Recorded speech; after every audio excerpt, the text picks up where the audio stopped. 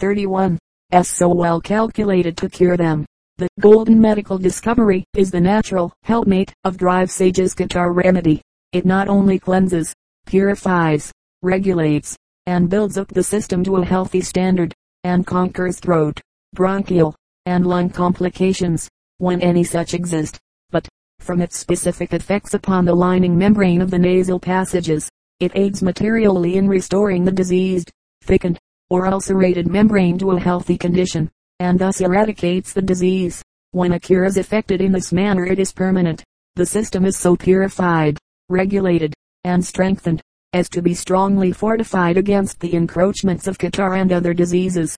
The effects of the golden medical discovery upon the system will be gradual, and the alterative changes of tissue and function generally somewhat slow. They are however, less complete, radical, and lasting, and this constitutes its great merit. Under its influence all the secretions are aroused to carry the blood poisons out of the system. The nutrition is promoted, and the patient finds himself gradually improving in flesh. His strength is built up, his lingering ailments dwindle away, and by he finds his whole person has been entirely renovated and repaired. He feels like a new man, a perfect being. The clothing. With most persons suffering from chronic nasal catarrh, there is a great disposition to take cold, even slight cause being sufficient to produce an acute attack, which greatly aggravates the chronic affection and operates to render it permanent. To obviate the bad effects that are liable to result from this predisposition, great attention should be paid to the clothing, that it thoroughly protects the person from sudden changes of temperature. For more particular and practical suggestions in regard to this matter, the reader is referred to the article on clothing, in Part 2, Chapter II, of The People's Common Sense Medical Advisor. The diet has an important influence with this disease, as with consumption and many other chronic ailments. It should be largely composed of those articles rich in the non-nitrogenized or carbonaceous elements, fat meats, rich, sweet cream, good butter, and other similar articles of food, should comprise a large part of the diet. These elements, which are prolific in the production of animal heat, counteract the predisposition to take cold, and thus become most valuable remedial agents not less essential than the medical treatment that has been advised. The patient, suffering from chronic catarrh, should study well the hygienic teachings to be found in Part 2 of The People's Common Sense Medical Advisor, and govern himself accordingly. Treatment of complications.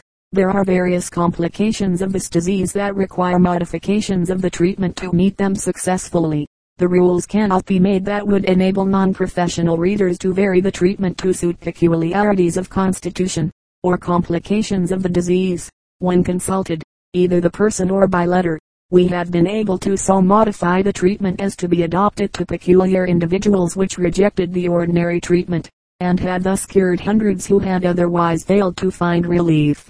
Time required in effecting a cure. Reader, if you suffer from chronic nasal catarrh, do not expect to be very speedily cured, especially if your case is one of long-standing, and principled quacks and charlatans, who possess no knowledge of disease, or medicine either, and whose sole design is to palm off upon you a bottle or two of some worse than worthless strong, caustic solution, irritating snuff, or drying, fumigator, dry up, annihilator, carbolided catarrh cure, catarrh specific, or other strong preparation, will tell you that the worst cases can be speedily cured by these unreasonable means. It is true that such strong, irritating, and drying preparations will many times suddenly arrest the discharge from the nose, but the thickened or ulcerated condition of the lining mucous membrane, which really constitutes the disease, is not removed by such treatment, and the discharge soon comes on again. Besides, there is danger attending the employment of such strong, irritating, or drying preparations.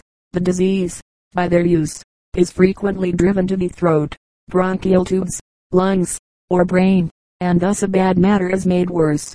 Not less irrational and unsuccessful is the plan of treating the disease with inhalations of carbolized iodine, and other drugs, administered through variously devised pocket and other inhalers. Such treatment may mask or cover up catarrh for a time, but, by reason of the constitutional nature of the disease, it cannot effect a perfect and permanent cure. Dr. Sage's Guitar Remedy, on the other hand, cures the disease on common sense, rational, and scientific principles, by its mild, soothing, and healing properties.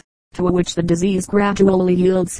When the system has been put in perfect order by the use of golden medical discovery, this is the only perfectly safe, scientific, and successful mode of acting upon and healing it, without, we trust, being considered egotistical. We can say that this opinion is based upon a large experience and a perfect familiarity with the nature and curability of the disease. For many years our whole time and attention has been given to the study and cure of catarrh and other chronic diseases treated of in the People's Common Sense Medical Advisor. Cases of catarrh have been treated by thousands, and our medicines for the cure of this loathsome disease, and of other chronic diseases, have met with an extensive sale in all parts of the United States, and have found their way into many foreign countries. The universal satisfaction with which their use has been attended, and the grateful manifestations received from the cured, have afforded one of the greatest pleasures of our lives. Scarcely a mail arrives that does not bring new testimony of cures effected by the treatment here recommended. Directions for using Drive Sage's Catarrh Remedy. To prepare the medicine ready for use, put the whole quantity of powder contained in the package, as put up for sale, into a bottle. Pour into it 1 pint of cool, soft water. Rain water or melted snow is good. Ordinary lake, river, well or spring water will do if only slightly hard. Cork the bottle tightly and shake it thoroughly, after which allow it to stand 6 or 8 hours to settle. 2 of the ingredients of which the remedy is composed do not entirely dissolve, but their medicinal properties are completely and speedily extracted and taken up by the water. These settlings have lost their medicinal properties and should not be allowed to enter the nasal cavity. It should be kept tightly corked, not allowing it to freeze in winter, or be kept where it is very warm in summer. This we term the catarrh remedy fluid. Use the fluid, prepared according to the above directions, not less than 3 or 4 times a day, the last time just before retiring, in the following manner, without shaking the bottle to roll the fluid. Pour out a teaspoonful or more into the hollow of the hand. Hold it there until warmed, first gently, and afterwards forcibly. Snuff the fluid up one nostril and then the other, until the nose is well filled and it passes back into the throat. No fears need be entertained that it will produce strangling or any unpleasant effect in thus using it, for, unlike any other fluids, simple tepid water not excepted, it does not produce the slightest pain or disagreeable feeling, but, on the contrary, leaves such a cooling, pleasant sensation that its use soon becomes a pleasure rather than a task.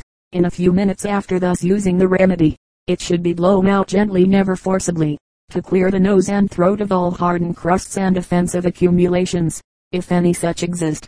Never blow the nose violently, as it irritates the passages and counteracts, to some extent, the curative effects of the remedy. This process should be repeated until the remedy has been thoroughly applied 2 or 3 times. Not blowing it out the last time of using it, but retaining the medicine in contact with the affected parts for a considerable length of time. No harm can result if the fluid be swallowed, as it contains nothing poisonous or injurious. A better way. The manner of using Drive Sage's Catarrh Remedy, advised above, is somewhat imperfect and not nearly so thorough a mode as the one to which the reader's attention will now be directed. In a very large number of bad cases of catarrh, or those of long standing, the disease has crept along and extended high up in the nasal passages, and into the various sinuses or cavities, and tubes communicating therewith. The act of snuffing the fluid carries it along the floor of the nose and into the throat, but does not carry it high enough, or fill the passages full enough, to reach all the chambers, tubes, and surfaces, that are affected with the disease. The fluid may seem, from the sensation produced, to pass high up between the eyes, or even above them, but it does not. It is only a sensation transmitted to these parts by nerves, the filaments of which are distributed to that portion of the mucous membrane which the fluid does not reach, just as a sensation is transmitted to the little finger by a blow upon the elbow. Now, in order to be most successful in the treatment of catarrh, it is necessary that the remedy should reach and be thoroughly applied to all the affected parts. This can be accomplished in only one way, which is by hydrostatic pressure. The anatomy of the nasal passages, and the various chambers and tubes that communicate therewith, is such that they cannot be reached with fluid administered with any kind of syringe or inhaling tube, or with any instrument, except one constructed to apply it upon the principle above stated. Such an instrument is Drive Pierce's nasal douche. By the use of this instrument, the fluid enters every portion of the air passages of the head by its own weight, No snuffing being required. Directions for using Drive Sage's Catarrh Remedy with this instrument. To cleanse out the passages previous to applying the Catarrh Remedy fluid, take 1 quart of soft water, add to it 2 large tablespoonfuls of common salt, and shake it up occasionally until all is dissolved. Before use, heat it until blood warm, or, in other words, until it gives a pleasant, mild warmth to the inserted finger. Put the reservoir on a shelf, or hang it up, so that it will be a little higher than the head. Fill the reservoir with salt and water, pressing the tube between the thumb and finger so as to prevent the fluid from escaping through it. Introduce the nozzle at the end of the tube into one nostril, pressing it in far enough to close the entrance of the passage so that no fluid can escape by the side of the tube. Breathe through the mouth. Avoid swallowing, and allow the fluid to flow. The soft pellet, by the act of breathing through the mouth, is elevated so as to completely close the passage into the throat, and thus the fluid is made to flow up one nostril in a gentle stream, to pass into and thoroughly cleanse all the sinuses, or cavities, connected with the nasal passages, and to flow out of the other nostril. The douche should not be employed unless both nostrils are open and the flow is free. If the head is stopped up, snuff up the warm liquid from the hand occasionally, until the passages are open and you can breathe freely through both nostrils. Do not forget that the instrument will not work properly unless you breathe through the mouth and avoid swallowing while the fluid flows. Fill the reservoir a second time with the simple salt and water, and, inserting the nozzle into the nostril out of which the fluid flowed on using it the first time, pass the current through in the opposite direction, that island, so that it will flow out of the nostril into which it flowed the first time of using it. After having thus thoroughly cleansed the passages, fill the instrument half full or more with the Catarrh Remedy fluid, prepared as heretofore directed, and warmed to a moderate temperature, and pass this through the nose in the same manner as directed for the salt water. The salt water is not curative, but is milder than simple water, and island therefore, preferable for cleansing the passages. On first commencing the use of the instrument, it is best to hang it only a very little higher than the forehead, but after using it a few times, put it up about as high as the length of the tube will admit. Let no one entertain any feeling of timidity on commencing the use of this instrument, as its operation is perfectly simple and harmless, and, with the fluids which we recommend, is never attended with any strangling, choking, pain, or other disagreeable sensations. The medicine should be applied with the douche at least twice a day, in the morning and at night on retiring.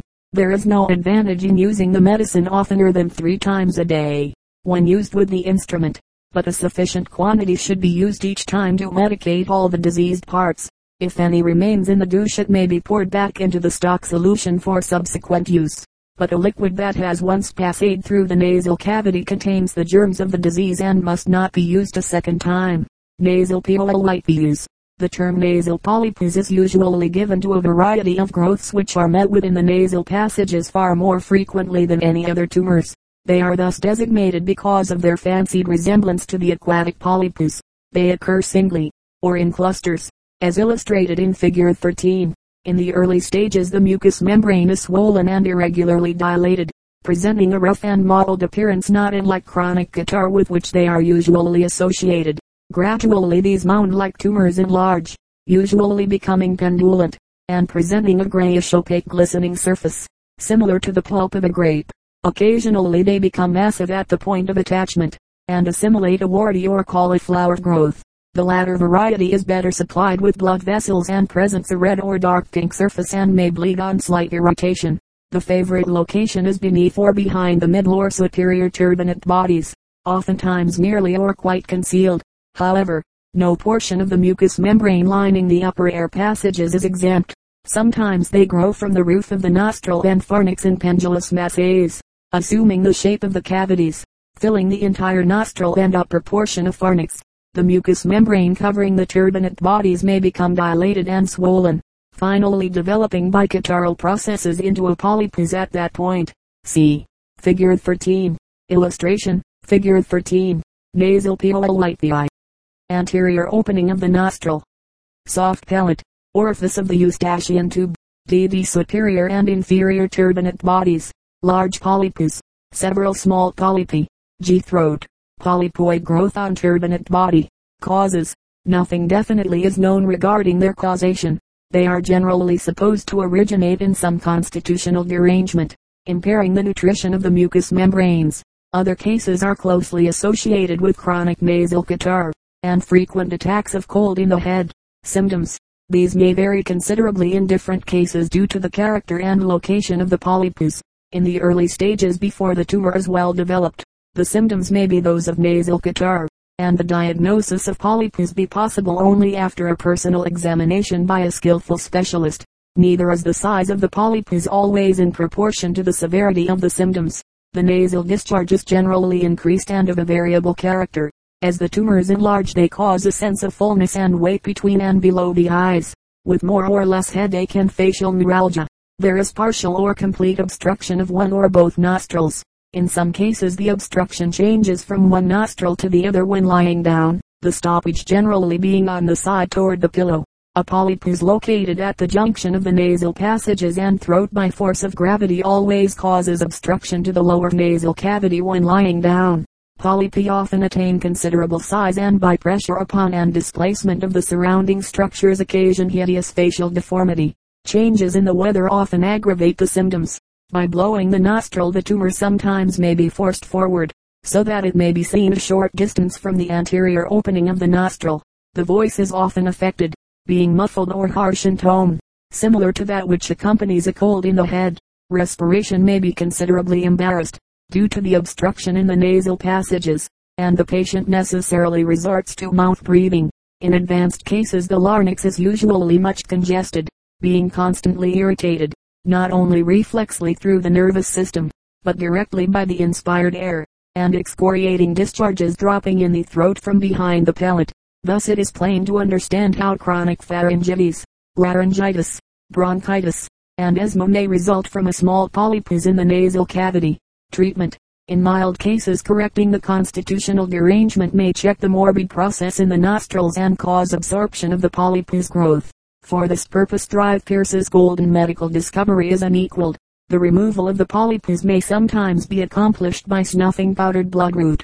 When these measures fail it is necessary to seek surgical assistance. After the removal of the polypus Drive Sage's catarrh remedy should be used to prevent a recurrence. Our operation for nasal tumors. Having operated with unvarying success upon a very large number and variety of nasal tumors at the Invalids Hotel and Surgical Institute, we are positively assured that the means and methods which we employ are neither severe or dangerous, no pain, consequently no shock, recovery rapid and permanent. Many forms of injection and local treatment are in use for the removal of nasal polypi, none of which have proven to be curative. Recurrence of the tumor many times following such treatment. Many cases have presented themselves after having been treated by the heroic method of seizing the polypus with a pair of forceps and forcibly tearing it loose, bringing with it segments of healthy tissue, leaving bone exposed, and a ragged, uneven surface of diseased membrane. It is much easier to properly treat a case from the beginning than to undertake it in such a rendition. Owing to the fact that these nasal tumors grow directly from the lining membranes, it is necessary not only to thoroughly remove the tumor but to treat the diseased membrane at the point from which the polypus springs. Otherwise another tumor may develop at the same point. The nasal passage having been thoroughly anesthetized, or benumbed, by the use of cocaine, the nasal speculum is introduced, and by means of reflected light from the head mirror worn by the operator, the interior of the nostril is brought into view. See Figure 9, page 479. Often the attachment of the growth is entirely hidden behind the irregular bony structures of the nostril, so that it requires the skill of an expert specialist, deft in the manipulation of these parts, to operate properly. Many styles and shapes of delicately devised instruments are necessary to completely remove the growth without doing injury to the adjacent structures. By our newly devised operation the tumor is at once removed, without pain, and with the loss of only a few drops of blood. Further, because the tumor is entirely removed and the base properly treated, there is not the offensive discharge for a long time afterward and the danger from infection and blood poison to which the patient is subjected in other forms of treatment. In conclusion, we would say that we claim for our operation the following points that are worthy of the careful consideration of everyone who may be so unfortunate as to require the services of a specialist for the removal of growths in the nasal or upper air passages. First, our operation is absolutely painless. 2d. No chloroform or ether is required. 3d. we ensure perfect removal of growth. 4th, there is no injury to other adjacent structures. 5th, the operation is bloodless. 6th, the recovery is rapid. 7th, there is no slough to produce pus that may be absorbed and cause blood poisoning. Deformity of the nasal septum. In health, the nasal septum is a bony or cartilaginous plate, as shown in Figure 14, dividing the nasal passages into two cavities of the same size and shape. This plate or partition is also a support to which the flexible structures which form the tip of the nose are attached. In early life the septum is flexible and may be bent or doubled by injury to the nose, but owing to its elasticity usually resumes its natural position and shape. After maturity any dislocation or change in this bony plate usually remains permanent unless some means are employed for its correction. In a limited number of cases supposed to be chronic nasal catarrh, we have found upon examination that one or both nasal cavities were more or less obliterated and obstructed by the deformed and thickened septum. See Figure 15. Many of these cases date from an injury to the external parts, causing only bleeding from the nose and a slight pain for a short time. Chronic inflammation develops at the point where the bone is bent or cracked, resulting in thickening, often producing nodules or spur-like projections which not only interfere with nasal breathing, but also act as irritants to the adjacent delicate membranes and produce many of the symptoms common to nasal catarrh. Illustration, Figure 14. Anterior view of the healthy nasal passages as seen with the projecting portion of the nose removed. A vertical septum or bony plate separating nostrils. BB turbinate bodies. CC nasal passages. Among other common causes are unequal or imperfect development of the nasal bones, due to an inherited Strum's tendency and local ulcerative disease, weakening or destroying the bone. Symptoms. The location and extent of the deformity of the nasal septum necessarily gives opportunity for a variety of symptoms. In aggravated cases the nose appears to be bent toward one side. In the earlier stages there is an excessive mucus secretion, often dropping into the throat from behind the palate. The discharge is variable as in nasal catarrh with more or less difficult nasal breathing, the stoppage changing from one nostril to the other. Sneezing and frequent attacks of nosebleed are often common symptoms. The tendency of the disease is to extend backward, often causing headache, deafness, roaring in the ears and post-nasal disease which results in a chronic sore throat. The latter disease often being the one for which the patient seeks advice. If allowed to progress uninterruptedly the throat gradually becomes more irritable, associated with an annoying cough, and the voice becomes harsh and has a nasal tone. The general health is impaired, the nervous system excitable, laryngitis, asthma, and lung disease become complications, which render the existence of the individual miserable.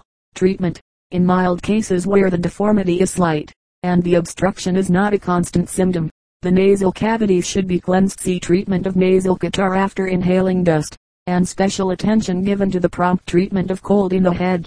Should there be irritability, sneezing, or a constant discharge, it is advisable to use Drive Sage's catarrh remedy as directed on page 483 to soothe the excitability and lessen the inflammatory action in and about the thickened and deformed septum, as an auxiliary to promote the absorption of the thickened tissues and restore them to a healthy activity.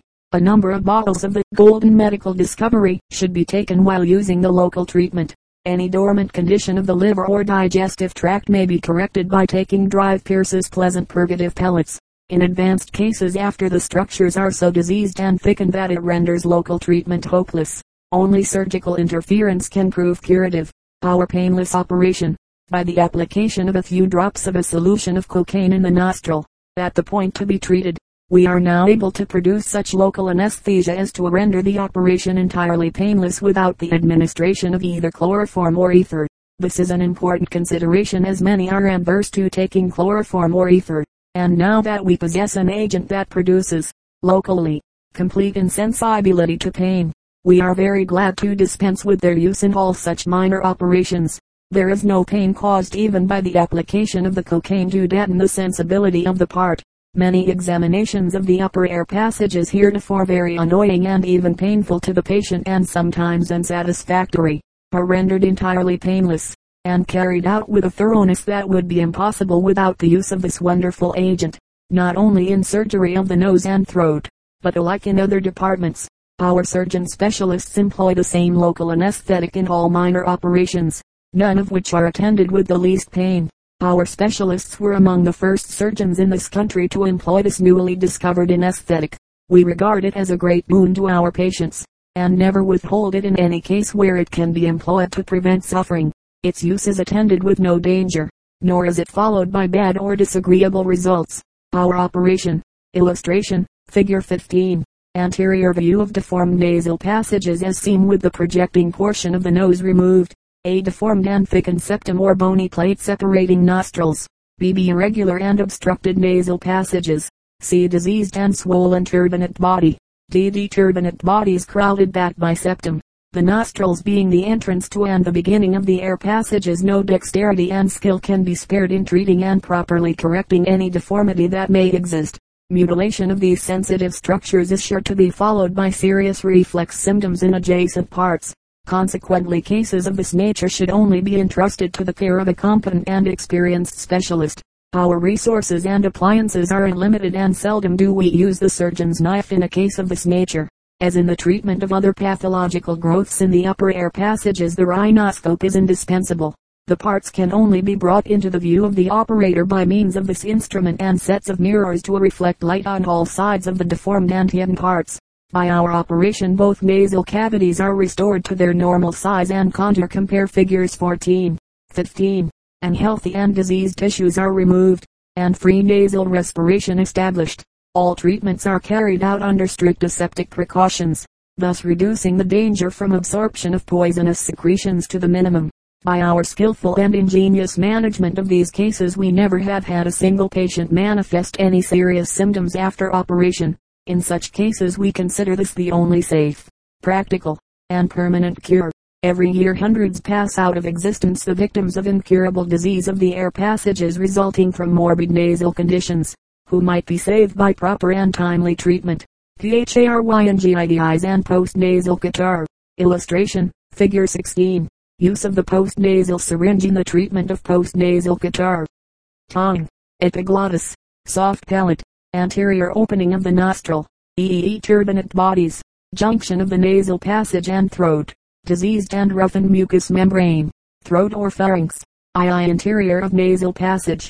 Simple chronic pharyngitis seldom exists alone and uncomplicated, most cases being the result of previous existing disease of the nasal or post-nasal passages.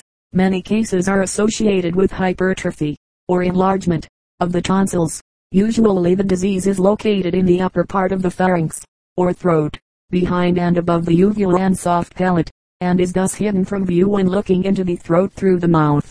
When not associated with nasal catarrh, the common symptoms are dropping of tenacious mucus in the throat, causing a constant desire to hawk and spit, sense of dryness in this region, cough and expectoration on rising in the morning, which is due to the irritability of the throat, and may invade the lower air passages. The throat may be studded with red and thickened patches of its mucous membrane. Respiration may be embarrassed, the voice affected, and the general health gradually decline. The membrane above and behind the palate is angry, reddened, thickened and roughened, as represented in Figure 16. Treatment to irrationally treat a disease. Attack the cause. Therefore, in an uncomplicated case of post-nasal disease of the pharynx, the medicine should be applied at this point. For this purpose we recommend the regular and continuous use of Drive-Sage's catarrh remedy, administered preferably by means of the post-nasal syringe as illustrated in Figure 16. The efficacy of Drive-Sage's catarrh remedy as a curative agent in catarrh of mucous membranes is unequaled if the medicine be properly and thoroughly applied. The catarrh remedy fluid should be prepared as directed in the pamphlet which accompanies the medicine. Warm enough of the medicine to fill the syringe twice. After the syringe is filled with the warm medicine, introduce the curved tip behind the soft palate, holding the syringe as seen in Figure 16. Then incline the head forward over a wash bowl and empty the syringe by pressing the plunger quickly. The medicine will immediately come in contact with the diseased surfaces and pass out through the nostrils, thoroughly medicating, disinfecting and cleansing the upper part of the throat and the posterior region of the nostrils. 2 syringes of the medicine should be used for each treatment, and 2 or more applications made every day until a cure is effected. At the same time the local treatment is being used, Dr. Pierce's golden medical discovery should be taken to act through the blood upon the diseased tissues. The catarrh remedy may be administered by means of the nasal douche. If the case is complicated by nasal catarrh, should tumors or deformities exist, it is advisable to consult a specialist. Enlarged tonsils. Chronic enlargement of the tonsils, as shown in figure 17. A is an exceedingly common affection. It is most common to those of a scrofulous habit. It rarely makes its appearance